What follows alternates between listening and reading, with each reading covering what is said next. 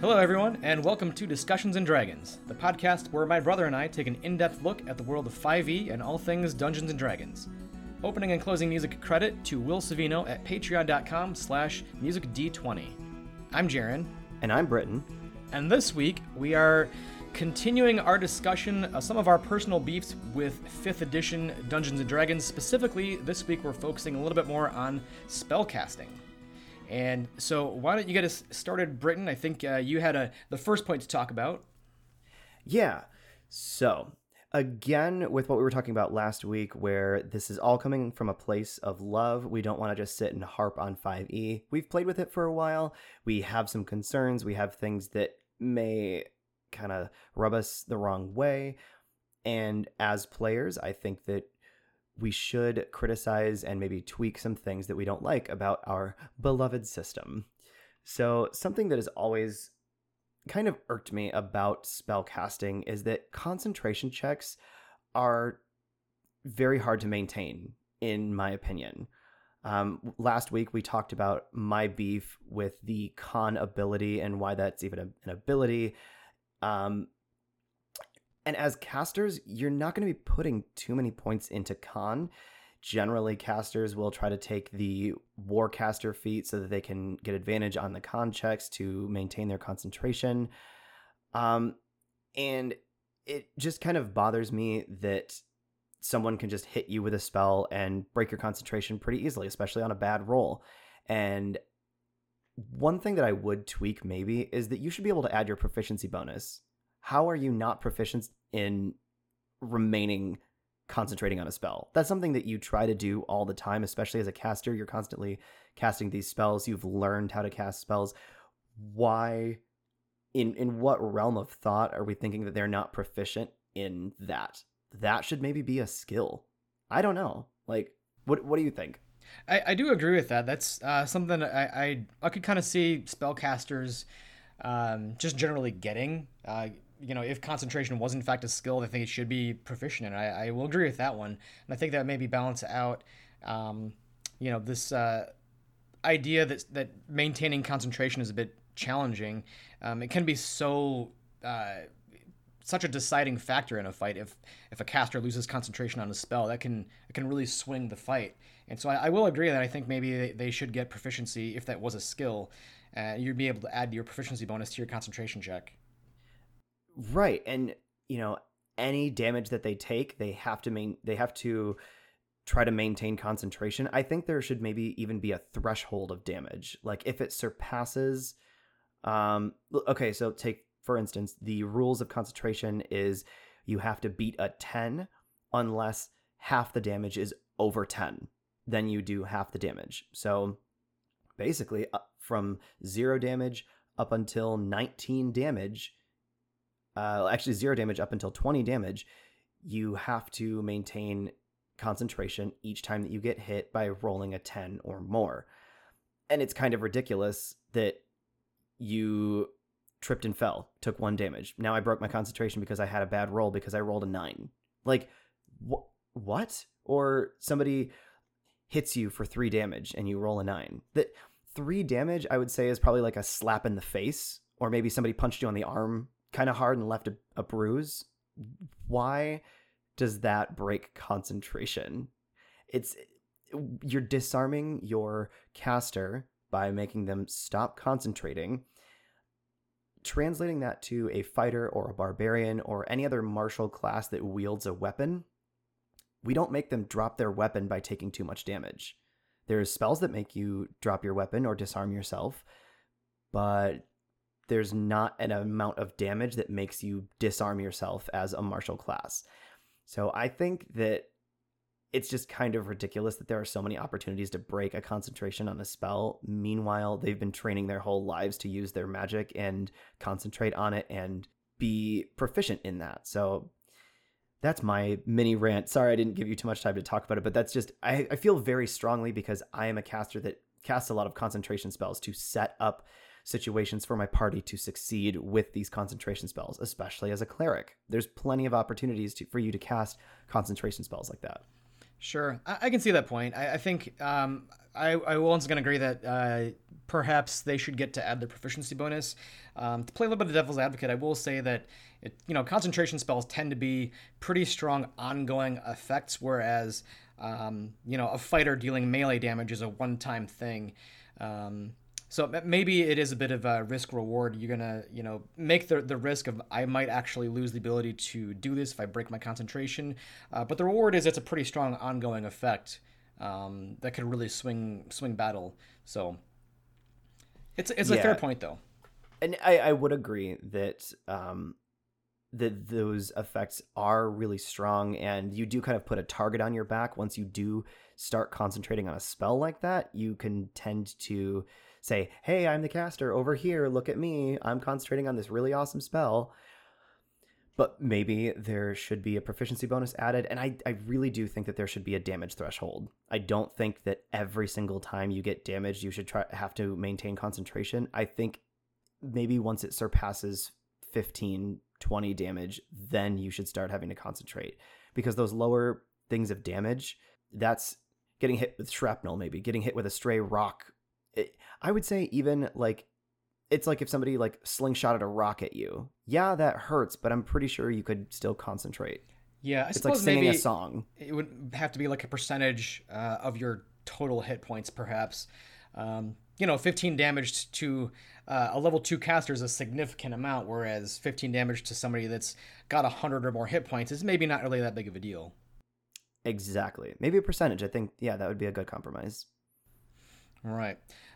So continuing on, the first thing that I wanted to mention, I'm going to start off with some of the lighter points before I get into a bulk of my really serious stuff here. But the first one is more of I would like to see in future versions of the player's handbook, I'd like to see some improvement. This is more for organization purposes, but I've always found it a bit frustrating with the way that spells are laid out in the player's handbook. That there's a separate list of what each class has access to, their different class spell lists, and then the descriptions. There are some things that I found that I'm writing in my book because it doesn't have this, but I would like the spell list, where it has the class, each class, and then lists what every class can cast. I would like it if they indicated which spells were ritual spells, which could be cast ritually. Because I realized at one point how good ritual casting was that I wanted to know, just by a glance at the list, hey, which spells are probably pretty good to cast or to have ready.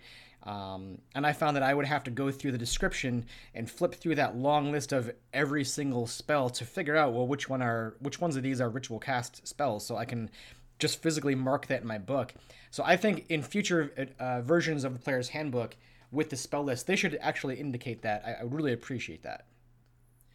Yeah, if you can go on D&D Beyond or even Roll20 and see the indicators of which class can cast that spell, I think maybe you could probably just print that in your book too. Any information that you can get where it gives the most amount of information in the shortest amount of time is very helpful, especially for new players. I have to assume that people who are picking up PHBs and are flipping through spells generally are newer people that may be a little unfamiliar with spellcasting or the spells that they are casting. And accessibility, I think, could be maximized if, like you said, they have the classes set there so you can flip through and see all the information that you need rather than flipping back and forth from list to list of spells to spell description to more lists and more lists, and flipping back and forth is far too much. Right. And that does lead to the second part of this, is that I would really like if the spell description section indicated which classes have access to that. A lot of times when I'm researching spellcasters and looking at different spells that I might not have used before, I'm reading through descriptions, maybe even like reading some of the higher level spells that I don't really ever get to cast, and I'm like, wow, that sounds really cool. Which classes can cast that? And then I have to flip back to the class list and read through and go, wait, what level spell was that? I'll flip back to the description and okay, it's a 5th level spell. I'll flip back to the list and figure out and go, wait, that's not a bard spell. Is this wizard spell? No. Is it warlock? And it just is kind of a pain. It's a lot of wasted time. So I really would like it if in the description section, they listed which classes can cast that. Yeah. And honestly, to piggyback a little bit off of this point, and I know this is less of a criticism of the 5e system and maybe more a criticism of 5e's book layout, but I think, those kind of go hand in hand, especially since all players still reference their own PHB from time to time. I'm a little confused as to why they write the spellcasting components that are not necessary to be purchased for the casting of a spell. Like there's bat guano for one of them, there's a grasshopper's leg, and like I understand flavor, and perhaps maybe a DM would like to do that with their wizard or with their spellcaster where they need to purchase all these items. But they even have in the book, they say that all of these, as long as their material components do not have a gold value attached to it, can be replaced by a material components pouch or a spell casting focus or holy symbol, anything like that. So why did they waste the ink to write that if in the next paragraph they write, you actually don't need to buy any of these things because as long as you're a caster that has a spell casting focus, which is all casters, you don't need to use any of these things. So I guess why write it? Why even include it? It seems a little confusing, especially for new players that may not understand the spell casting system. Right. And I agree. I think it would be just much cleaner and easier to understand if they just wrote, hey, you're required to have your spellcasting focus or component pouch or holy symbol. And then in the description, they mentioned, hey, this spell uses these items so that if you as the player wanted to get really descriptive and say, oh, I pull out a bit of phosphorus and run my hand through it, and that's how I cast Wall of Fire, or however you want to describe your spells by using the components as flavor, you can certainly do that. And I understand that, like we mentioned, there are certain components that you actually need to have, whether they have some sort of gold value attached to it, or there's something that spell consumes that you definitely need to have. Sure, that is one case where you can't actually replace those with your spellcasting focus or component pouch. But it's a good point. It is a bit maybe confusing or overwhelming if you're brand new and you're reading through that going, wow, this is a lot of stuff that I need to acquire as a spellcaster. Spellcasters are pretty hard, but then you realize once you read further into the book that actually none of this stuff really matters because you just have your component pouch. And the scenario where you're without your component pouch or holy symbol or focus, in the middle of combat or when you need it, it just never ever really comes up in game, in real situations. It's, I understand it's a mechanic where it could be interesting. Some enemy in combat realizes you're the caster and they specifically target you to knock your spellcasting focus out of your hands, or you're in prison and your hands are bound and you don't have the ability to reach into your component pouch to get the material items. Sure, but those situations just are so fringe and so rare that I don't feel like, I'm going to agree with you, I don't feel like it's necessary to mention those things in the requirements of a spell. You can just simply say you got to have your component pouch with you, and in the description here's what those things are. Right. A side note, what kind of psychotic, sociopathic DM do you have to be to say, I have now taken away your component pouch? Like, come on. I would be so upset as a player if that ever happened. Oh my God. It'd be like if you were the DM and just took away, somebody's melee weapons, like all of them. Yeah. And cut their hands off. The thing that you are good at, you can no longer do. Good luck. And with some of these things, like a holy symbol or like a druid spellcasting focus, a lot of these things are not just like, oh, I'll just go to the market and pick one up. Like, it's like a personal item. Especially maybe if you have like a fringe deity, or you have a very special, like, say a druid that has a circlet made out of petrified oak from from their home tree, like all of these things, and you make it very personal and special, then it's like taken away. Like, well, I guess I'll just sit here and draw shapes in the sand right, and wait for combat to be over. Fun stuff.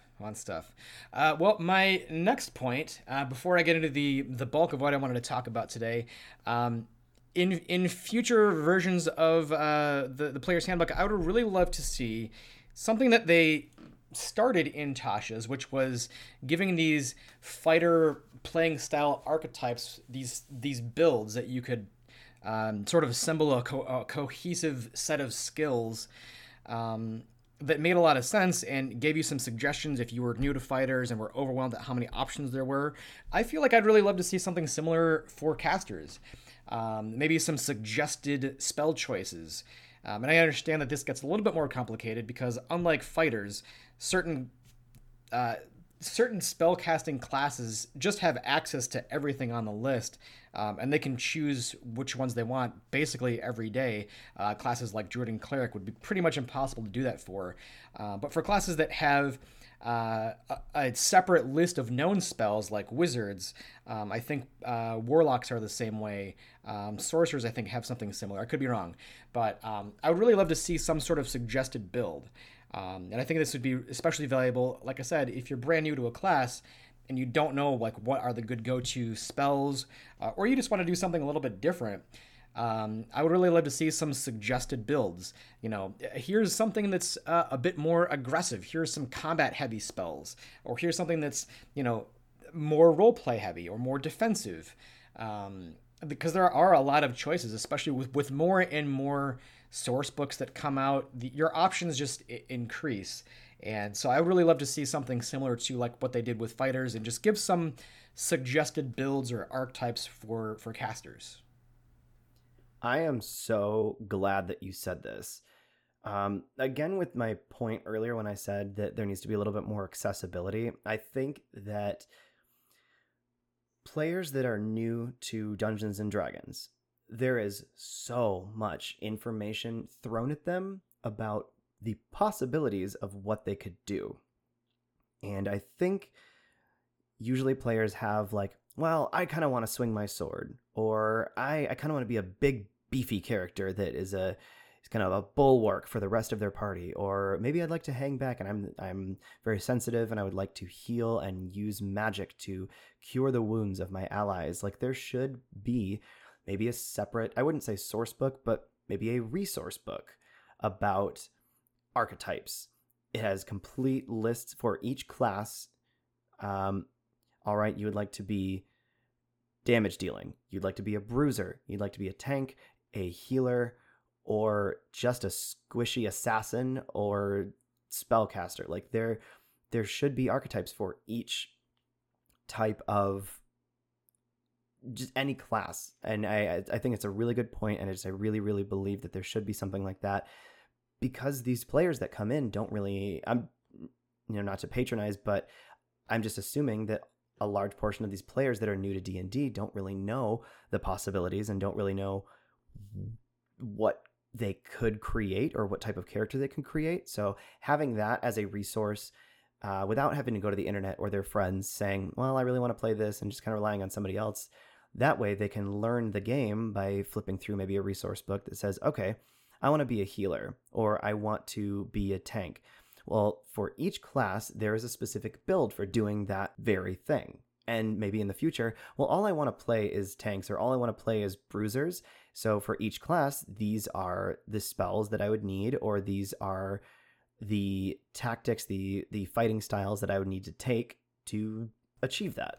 Well, I can even say that it's not just for new players too. I can say that I have literally in my time playing D&D have only played a fighter once, and it was for a one shot.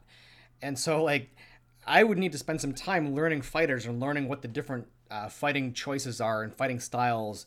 So to have suggested archetypes is such an invaluable resource, not just for new players, but for people like me that aren't used to playing those classes. Yeah, and over and over again, I'm gonna talk about clerics because that's my job and that's what I do and that's all I've ever done. I get pretty tired of the trope of like, hey, we need a healer. Can you play cleric? Well, that's not all that clerics do. Clerics are actually a very vast breadth of resources, knowledge, skills, a bunch of different things that they can do. And especially with all the different domains, they're not just healing. Like my war cleric that I'm playing right now, I don't think he's healed a whole ton because there's a druid on the team, and there is another there's a bard on the team, and they heal just as much as my war cleric does because I built him to be essentially a fighter that found God. So he's doing a lot of spells that buff his damage, a lot of spells that buff his allies' damage, and his domain feature giving people +10 to their attack roll. It's only combat based. So I'm going on a tangent with clerics, but I think that would be a very helpful resource for even seasoned players to say, well, I want to play this class, but not necessarily a healer or not necessarily a damage dealer. Absolutely. Maybe in future versions we'll see something like that. I'm going to write Wizards a letter right now and say, get on it. Exactly. You've had all of quarantine, get on it. Do your job, Wizards. Anyways, we love you, and we're thankful for that D&D exists. Yes, absolutely. Please don't cancel us. Anyways, moving on to a bulk of what I wanted to talk about today. This is really 2 points, but I really think I've thought about this for a while, but I think spell slots and a lot with spell casting is a bit overwhelming and confusing when it doesn't really need to be. And I'll start with the first point. As far as I understand it, I could be way off on this, but the way that I interpret what spell slots represent and what they mean, they're a confusing approach to something that most of us are already familiar with.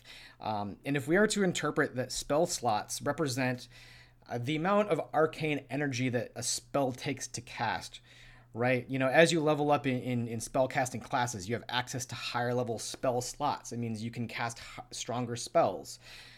It takes a certain amount of arcane energy to cast your spell. So as you grow in power, you have more arcane energy with which to cast these spells. And for like lower level spells, it doesn't really take that much. You can cast a bunch of first level spells, but for something much stronger, it might take a bigger chunk out of you.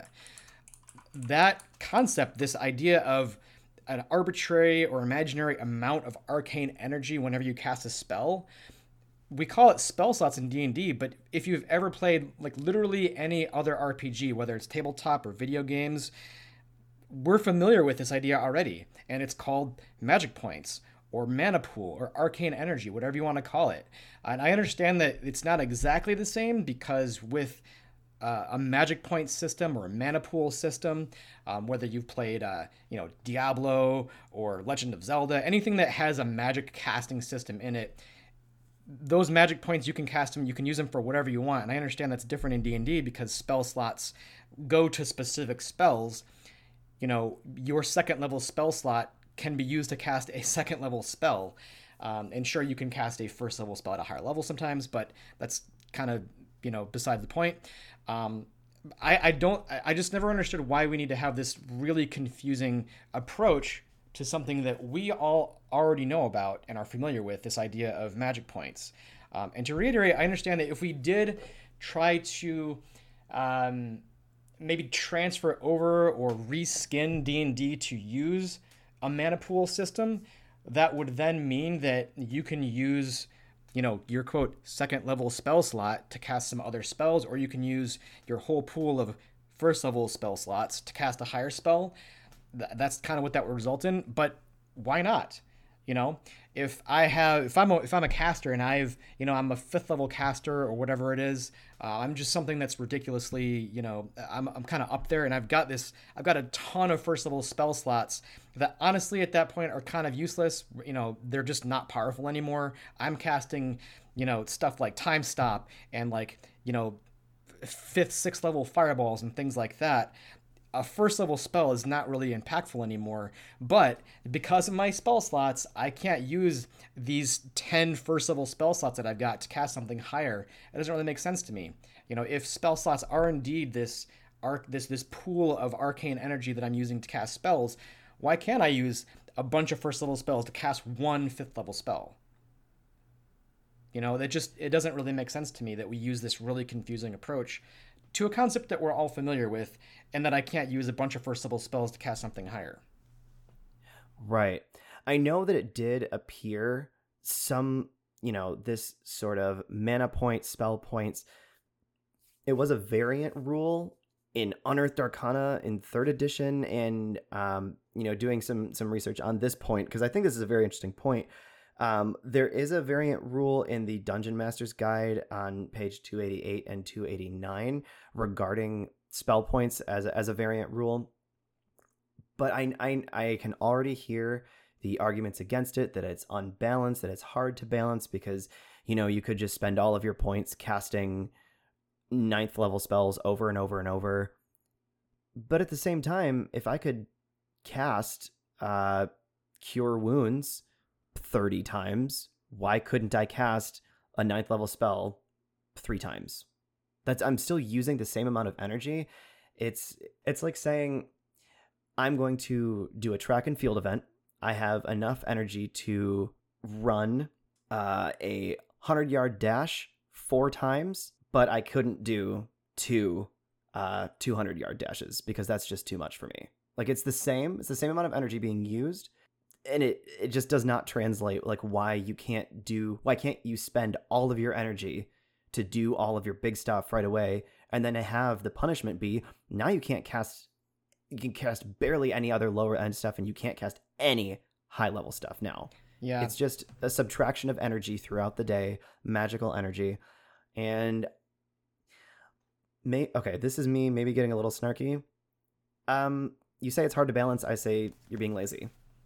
Like, it's not that hard to balance. If you think about, just take a second to look at, okay, what spells are created? What spells are we using? I have a certain amount of magical power I can use throughout the day, and now I'm done. Like, if you think about, all right, now everyone can do this, I don't think it's that unbalanced. I know one of the biggest outcries is about healing, but come on. I think we've talked about this in a previous episode about, yeah, healing's powerful, but it's really not that powerful. It's not that powerful because of rolls can be terrible, and you could heal 10. If you're going to cast a 5th level Cure Wounds, you could very well heal only 10. That's 5d8 plus your ability score modifier. At that point, you could roll all ones and heal 10, casting a 5th level spell. That's not game breaking. I do have to make a small confession. I did not realize that this variant existed in the Dungeon Master's Guide. I'm glad it does, but I think my point still holds, and it really kind of continues with the second part of this, in that a lot of the naming of these different mechanics gets a bit overwhelming. If we continue this out further and we're looking at spell slots, trying to explain that concept to somebody that's brand new is a bit of a headache. They're asking, well, what does spell slots mean, and how do I figure out what I can cast? And it's like, well, you have to look at this table and look at what level you are, and then go over from left to right, and it'll tell you how many spells and how many spell slots at what level, and then you have to read through the player's handbook to see how many spells at that level and what you can prepare. And if you're a caster that has known spells versus prepared spells and spell level, or if you're a caster that has access to all spells, and it just is a lot of confusing points. And we looked at the naming of these things. A lot of these things have very similar names, and it's a bit overwhelming. We've got spell slots and prepared spells, known spells, spell level, what your caster level is, casting spells at a higher level. And it's just a lot of information. I think if you're looking at this thinking like, I as a 5th level caster, so I can cast 5th level spells because I'm a 5th level caster. Actually, no, you can't. You can't cast 5th level spells at 5th level. You can cast 3rd level spells at 5th level. And you can go up to level 20 as a caster, but spells only go to 9th level. I get it. This is just something that's, always been in D&D, and maybe my criticism of it is leading me towards a entirely different RPG system. Maybe that's one day. But I think the criticism still holds. It's a lot of very similarly named things, and makes the concept of spellcasting a bit confusing, when in reality we're already familiar with how magic works in an RPG. We're familiar with the idea of when you cast a spell that takes a certain amount out of you, and you can, at each level you have a certain number of spells, right? When you play any sort of RPG video game, you can level up and get more spells, or at a certain level you have this many spells to cast. You can look at your options and choose. That's not a new concept. I think adding in all these different terms, spell levels and prepared spells and known spells, and spell slots, it just adds a layer of confusion that doesn't need to be there. Yeah, like you said, any sort of video game, JRPG, like I'll just say Final Fantasy for example, your fire spell turns into Firaga. All right, well that has now like doubled, if not tripled, the amount of mana that it takes to cast this spell. Yeah, it's a bigger spell. It costs more mana. So why are we saying that like okay, someone could cast Cure and cast it like 5 times, but now we're saying that like that Cure 5 times costs the same amount as Firaga 2 times, but we're saying that you can only cast Firaga once because I only have one spell slot of that level. No, it's a I just really really believe that it should be an energy pool, a mana pool. It's strength that you're drawing from. Like that would be like saying, all right, fighter, you have a great sword, a long sword, a short sword, and a dagger. Now you can use your dagger 4 times. You can use your great sword only once. You can use your long sword once and your short sword twice. That's just not how stamina works. That's not how energy works. And I don't think it's necessarily overpowered or broken or unbalanced at all. Maybe a mana pool system would allow you to cast Fireball 3 times instead of twice. But so what? If that's the choice that you want to make, that third time of casting Fireball might eat up the entire remainder of your quote spell slots or mana pool. But so what? You weren't going to use those anyways. You were just going to let that pool of first level spells sit there doing nothing. It just gives you a little bit more freedom as to what you want to do with your ability to cast spells, instead of going, well, I've used up my last remaining second level spell slot for the day. I guess I can't cast it anymore. I have all these first level spells. I guess I'll cast a magic missile. Right. That's the point I'm also trying to make as well, as like I don't think that as a caster, other than a warlock, I've used up all of my spell slots in a day. I honestly don't think that I've done that ever. I've had spell slots go to waste. Well, quote unquote waste. Like I don't use them. Right. And I probably could have used them in battle. But I would love to cast this 3rd level spell, but all I have are weenie 1st level spell slots. I guess I'll just cast a cantrip, I guess. Maybe that's where that meme of, I didn't ask how big the room was, I said I cast Fireball, comes from. Yes. I gotta use up my spell slots. I gotta use them. Like yeah. I think that's a very fair point, and I think that maybe this is where I kind of want to harp. I think this specifically, there needs to be some sort of different system set in place, because I think spell slots it's far too much to think about. Once you get it, but if you don't get it, I didn't get it for a long time. I had to watch like a 30-minute YouTube video explaining it to me before I jumped into 5e, because I had no clue. Yeah, and it was very intimidating. A similar experience. And even when I'm playing a new caster for the first time, that's the one that I played the most was a druid, and I understand how druids work because I played it for a while, but it was confusing at first. Even nowadays, when I pick a new caster class that isn't druid, I have to reread that section on known spells, prepared spells, choosing spells when you level up like 4 times, because it's very specific as to how each one of those works, and it's not the most straightforward thing. It's kind of confusing until you do it a few times. Even if you play D&D for a while, it can be a bit much. You have to review because each class kind of does it differently. Mm-hmm. I think I've beat that one to death. Do you have any other points? I think we've talked spells to death in this episode. Yeah, I think we did a good job talking about the main thing we had a big problem with, and that's spell slots and spell casting like that. And again, to wrap up, the book could be written a little bit differently for accessibility's sake. I think that definitely we should have a resource book that has archetypes, playable archetypes in it, rather than having to look that up, or other people's opinions on what that should and should not be.